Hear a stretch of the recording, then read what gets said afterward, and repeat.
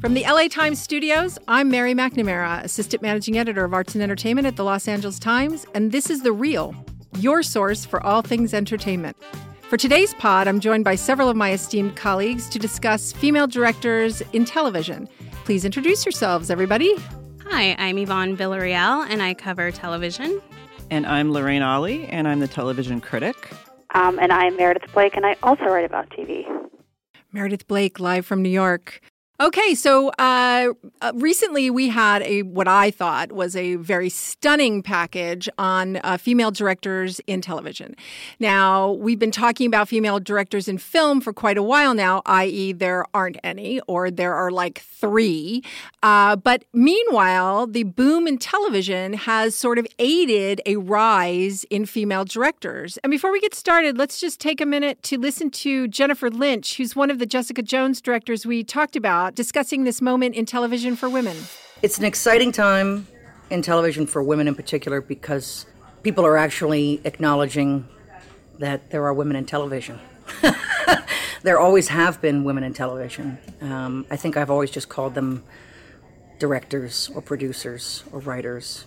But I think that right now there's an awareness that not only can we do the job, but that we've always been able to do the job. We just haven't been allowed to. I think that's a great beginning statement for this discussion. Women are now being allowed to do or given a way to do things that they've always been good at doing, which is directing. So Meredith and Yvonne, can you talk a little bit about this recent package you put together about how the project came into being and, the journey and who you spoke with and what you discovered? Well, I think it started last year with a story that I wrote looking at this idea of the female gaze in television and kind of just looking at the rise of a lot of different female showrunners who were bringing kind of a distinctly, or maybe what was distinctly a female perspective to TV. And in the process of that, it sort of emerged that a lot of these shows that I was writing about, shows like Transparent and Handmaid's Tale and Crazy Ex-Girlfriend, were also largely directed by women, and it was very much a conscientious choice made by the showrunners and creators to bring more women into television. And then I just sort of started to see it not actually everywhere, but in a lot of places. Ava DuVernay has done it twice on Clean Sugar, and then Jessica Jones announced they were going to do it for season 2, and then HBO had The Deuce, which was 50% women with a pilot directed by a woman, and it just kind of seemed to be everywhere, and it seemed like it was kind of the next step in this evolution of female storytelling on TV. Yeah, and it felt like anecdotally we were seeing a lot of stuff where it seemed like there was a big shift happening, but then we would also see the numbers, and it wasn't quite where it needed to be either. And then we started hearing about initiatives. And then I guess it was last summer NBC announced they were going to do an initiative for female directors on their drama shows, spearheaded by Jennifer Salke and then Leslie Linka Glatter. And it just seemed like this was also happening at a time when I think directing in television has always been kind of seen as secondary or not as exciting. That also is changing. So I think it was kind of those things in tandem that made us want to do the package. Well, I think it's really interesting because I was thinking back to when, Shonda Rhimes started Grey's Anatomy, and the idea that her writer's room was half female was news. And it was the only one in town that was like that. And so you are seeing television, and she is one of the women that has brought in not just racial diversity in casting, but also I think diversity in directing as well. And so you do see these individuals who sort of have made it part of their mission to do that. You also see, television, because there is so much television, there are more opportunities. But we're also, there's almost like a competition while film is getting battered about whether it's Oscar So White or the lack of female directors. Television is meanwhile sort of going, look, we have more diversity, we have more female directors. Do you think that there is a consciousness just among the executives, among studios, that this is a way that television can separate itself and it's not just prestige, but we're also addressing social issues? The awareness level is there because there are a handful of people that are really making an effort, and you don't want to be the one that's really not making an effort. And so there's this sort of push to, okay, we have to do better. And with FX, it took them seeing a report in Variety about the statistics. And it's kind of like, do you want to be the one that's really not doing something about this? But it is still like, for all the people that are making an effort, there's still far more that are not. And that's the thing. It's how do we get everyone to want this? Because it is easier to go with what you know. And so to push against that going with something new is not bad. Getting a different, fresh perspective is not bad. Well, I think also the success of shows is the barometer, right? Because if you're looking at, a show like The Deuce, or you're looking at Jessica Jones, or shows that are critically acclaimed that are also getting good ratings, those are shows by women, directed by women, about women, and it's not as if we're feeding people their vegetables. Right. We're giving them actually something that they want. Mm-hmm. So I think that in itself is a driver. But also to the point of, TV and film, TV was always kind of looked at as like, well, it's the lesser art form. And it's really interesting how that has flipped. And I do think it's lighting a fire under film's back end. Mm-hmm. The collective butt of film. Yes. We need to take a quick break, so we'll be right back. Lights, camera, assassin. From executive producers Bill Hader and Silicon Valley's Alec Berg, the new HBO comedy Barry stars Hader as a hitman who discovers a new passion for acting while on the job in Los Angeles. Check out the series premiere March 25th at 10:30 p.m.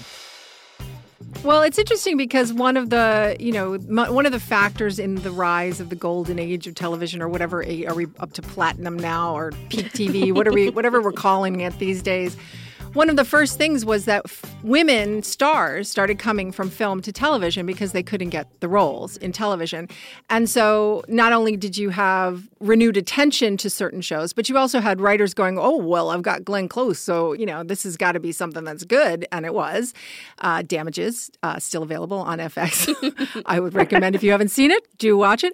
But I also feel like, so is that, happening with directors where, one of the things that has been sort of the explanation of why there are no female directors is, well, the female, they don't have the experience. We can't trust them with a big film because they don't have the experience. Did the women that you talked to see, directing these television shows, some of which are just as good in every level as any major motion picture, do they see that as a way to get the experience that would then take them to film? Or are they like, I don't need film, I'm just going to do this and we're going to make this great? I think for a lot of women, TV, a lot of women who were, shut out of kind of the studio film business for whatever reason or just felt frustrated by it, TV was just a way to keep working and to keep working at a level where often, say someone who came up in like the indie world, you're working fast, you're working on low budgets, you're making movies really quickly. Those are all skills that translate really well to television, but you might have a much nicer budget, like a cable drama, a 1-hour cable drama, and you get better toys. You get to work with top-level cast and crew. You're not kind of flying by the seat of your pants making an indie drama for, $1 million or something. So I think you see a lot of that, and that's something that I started noticing, just looking at the credits of various TV shows that I was watching. You'd see all of these directors who'd been kind of indie darlings, made a Sundance movie, maybe won some Oscars, and then just kind of disappeared from the feature film world.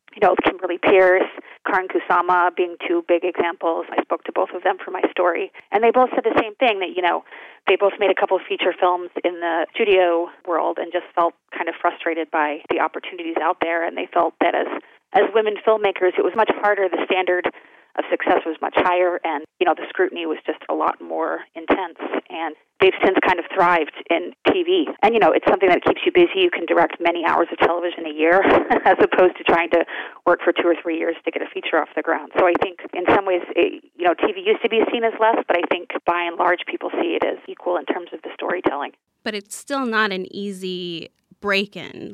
It's still, you're pushing up against this must-have experience loop. Like, if you don't have an episode in your resume, it's really hard to break in. And a lot of women talked about that, the meetings that they took and hearing yeses and along the way. And then once it got to needing that final yes, oh, you've never directed an episode before? We don't want to be your first. Like that's something that you still face in TV. And it really takes someone taking a chance and just saying, how else are you going to get experience unless I do something? That's how Gail Mancuso broke in on Roseanne. It took a spot where one of the male directors for the season had to leave to do a pilot, and she just went up to Roseanne and was like, I want to do this. And Roseanne said yes. And then she directed, and Roseanne had her direct the next season. So it's someone taking that chance, which it shouldn't be viewed as a chance either. Why is it different for male directors? I mean, are they just sort of trusted implicitly more? Because we all start without having directed anything. I still have not directed anything. So, I mean, how do men make that transition, and how is it different? It's who you know. And we talked about this earlier. Oh, right. People seeing themselves in the people they're hiring. And oftentimes the people making the hires are white men. And so they hire more of that.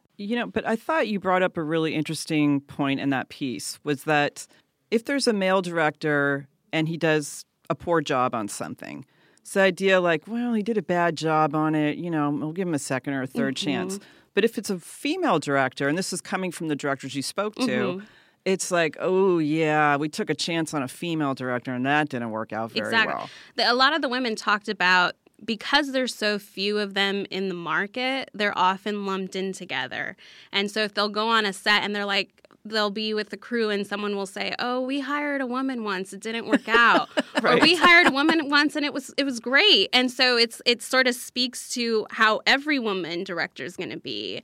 And they talked about those frustrations. Like, why are you measuring me against that one person? But what is so amazing about this is that, when we're talking about bringing more women in or more people of color, it does sound like, okay, checking off boxes for diversity, and that's not what this is about.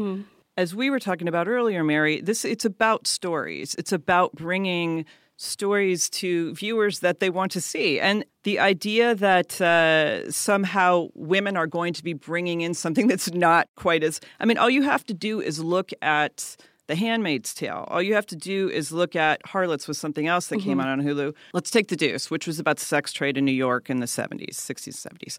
You've seen that a lot, right? You've seen that kind of thing in films a lot. But from the female gaze, it's a totally different thing. And the same with Harlots, about sex workers in 17th or 18th century London. When it comes from women, it looks a lot different. And people respond to that. It is a new story. It is a different side of the story. And we need fresh stories out there. God knows that. TV, I feel like, is offering that. Film, not as much right now.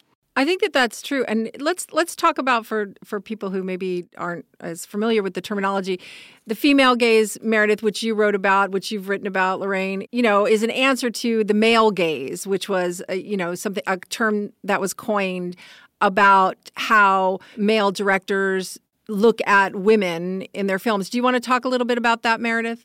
Oh, gosh, yeah. I'm having flashbacks of undergrad right now, but yeah. Well, I was amazed when your story came out. So many people said to me, but I don't know what the male gaze is. And I'm like, okay, well, just go to the movies, and then you'll know. To get totally nerdy about it, it's like basically this Freudian film theory about, basically the idea is that the camera takes the view in most mainstream films, and even in most mainstream kind of Western art, the point of view is that of a white heterosexual male.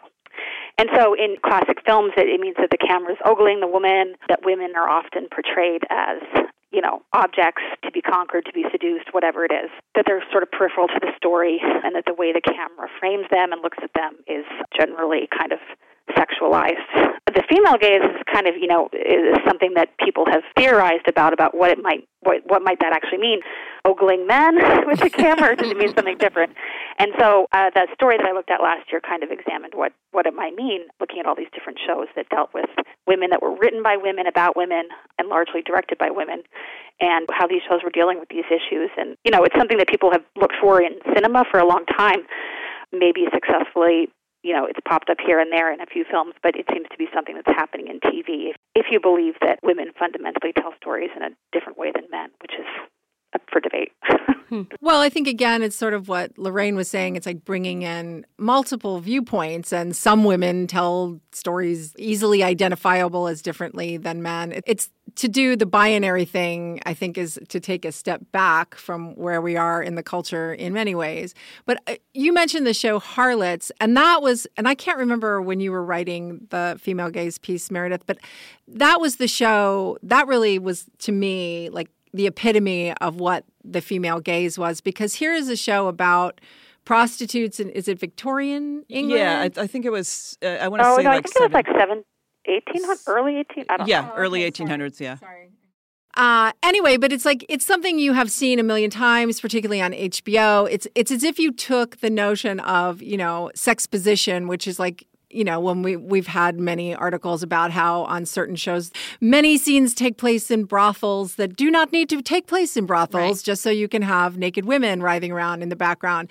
So this is actually about a brothel. And I remember the first sex scene in it, I was just watching it and going, what? This is so, it's like, it's not erotic. I don't feel like this woman is being used. I don't feel like this is disturbing. I feel like I'm watching a workplace. Yeah, it was a business transaction. Exactly. Right. And I mean, it took me 20 minutes to sort of go, is it me? Is it that? Is it, and just sort of, and that permeated the whole show, which had its soap operatic elements and bodice busting elements and the sloppy streets of, London or whatever. But it really was a kind of a revelation. Yeah, it was. And, there's other examples like Jessica Jones, the second season dropped recently on Netflix. And there was just lines in that were so, like you wouldn't have heard these lines if the director had been a man. There was one point when she has an adversary who's trying to get her business from her. And he says something to her to the effect, he's a jockey type guy. And he says something to her, something like, I never take no for an answer. Okay, and in a film, by men, and that would have been like, that's a manly thing to say. And she answers him of saying, how very rapey of you. And I thought, wow. And then there was another scene where she was trying to have a diversion, the super of her building, into her apartment. So she flushed a bunch of tampons down the toilet to clog it up. So the super comes in. He comes in, he says, what happened? And she said, yeah, it's been a really heavy flow this month. And I thought, that would not have happened before. And it's even little details like that. It's not even necessarily the entire narrative, but it makes a difference. Yeah. Okay, I want to talk more about Jessica Jones and other female-centric shows, but we need to take a quick break, so we'll be right back. Lights, camera, assassin.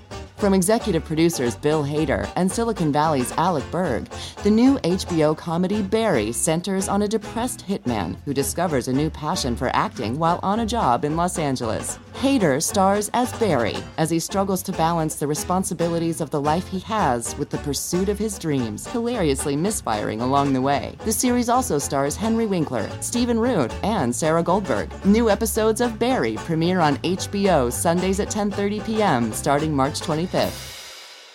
And we're back talking more about Jessica Jones. Now, the Marvel Universe, which is insane and always trying to do new things. And I remember when Jessica Jones premiered and I was like, oh, they're finally doing something new.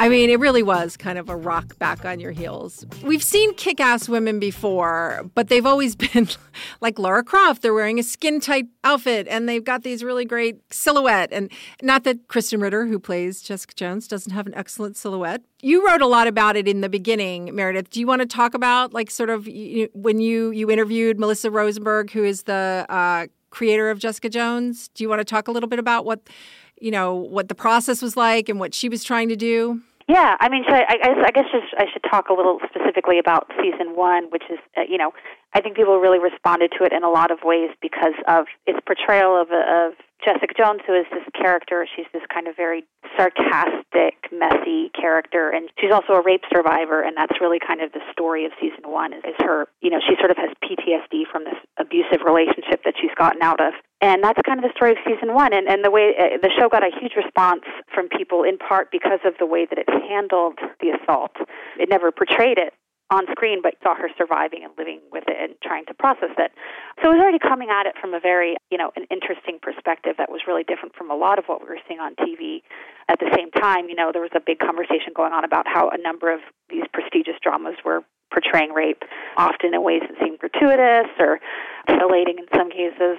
So anyway, Melissa Rosenberg, that show, in season 1, the pilot had been directed by a woman. You know, she sort of established the visual scheme of the show. And I think in season 2, Melissa Rosenberg, who is the showrunner and creator and is just kind of a really interesting writer in general, well, at first she decided she was going to do 50%, and then I guess in the course of conversations with folks at Netflix, they decided to go for 100% women directing season 2, following in the footsteps of Ava DuVernay at Queen Sugar and a couple other shows that have had all women directors, in an attempt to really kind of level the playing field and bring more women into a show that was already very much about the female experience. It's perfect that you mentioned that, because one of the directors brought on for the second season of Jessica Jones, Millicent Shelton, actually talked to us the other day about why this new type of superhero and this messy, flawed, but still strong woman that Jessica Jones embodies, including her experience with sexual assault, is so relevant for the Me Too moment. So let's listen to her now. Jessica Jones is a strong, intelligent, independent female, and she's beautiful. I have a 10-year-old daughter, and I like to say that would be somebody that I wouldn't want her to have as a role model. She's fearless, she's fierce, she gets the job done, and I think that's important for all girls to embody. In light of all the sexual harassment cases that are happening right now, and a lot of the victims are women, and you wonder why. People say, why? Why did they wait 20 years? Why did they let this happen? Why didn't they say something? It's because in this country, in society, there has been sort of like a stigma against women who stand up for what they believe in and are independent and strong. So you're quiet, don't rock the boat. You're going to get hurt if you say anything. You'll hurt yourself more if you open up. And Jessica is strong. Jessica doesn't care. Jessica is on the side of, this is what I believe is right. I'm going to stand up for what I believe is right, and I'm going to be fearless. Now is the time for young girls to know that that's okay. It's not okay for somebody to sexually abuse you. It's not okay for anyone to harass you. And when that does happen, you don't wait. You have to stand up, and you have to say your truth, and you have to be fearless. And that's why she's perfect. The star of the show is Kristen Ritter, who embodies that as a person. So it was a joy for me to work with her. She embodies everything that is Jessica. It oozes out of her pores, and I love it. I mean, as a director, I loved it and embraced it and wanted to see it even more, so it was fabulous. Melissa Rosenberg, she's one of the more fascinating careers, I think, because at one point she was adapting the Twilight movies and writing for Dexter, which is just like, you think about that, and it's sort of, actually it makes kind of a lot of sense when you think about Jessica Jones. It's like there's sort of like the combination of those kinds of sensibilities and also the, pushing the envelope on all sides. But this was, Jessica Jones was the first time where women felt like they had ownership over a superhero. And then obviously we got Wonder Woman, which I don't think is an accident that Jessica Jones was so well received, and then Wonder Woman became like this huge hit. Right. Directed by Patty Jenkins. Right. Exactly. Was making TV between her two movies. Well, I think she speaks to what the female directors we spoke to endure, this like idea of what a woman should be, or in their case, what a woman should direct, and also what they're capable of doing, what powers they really do have, and they've had to fight against that. There's often this idea that women should only be directing the softer material, the Lifetime movies, and a lot of the women we spoke to were like, I want to direct Vikings. I want to direct Castle Rock. I can do action. I can make it work. Like, I don't just know how to do rom-com stuff. I'm so glad you brought that up, because there's a great anecdote that we heard from another one of the Jessica Jones directors, Nessa Hardiman, about her first encounter with these barriers in the industry. I have a really vivid memory of being at college and being asked by my directing lecturer, what kind of films would you like to make? And I said, I'd like to make Batman.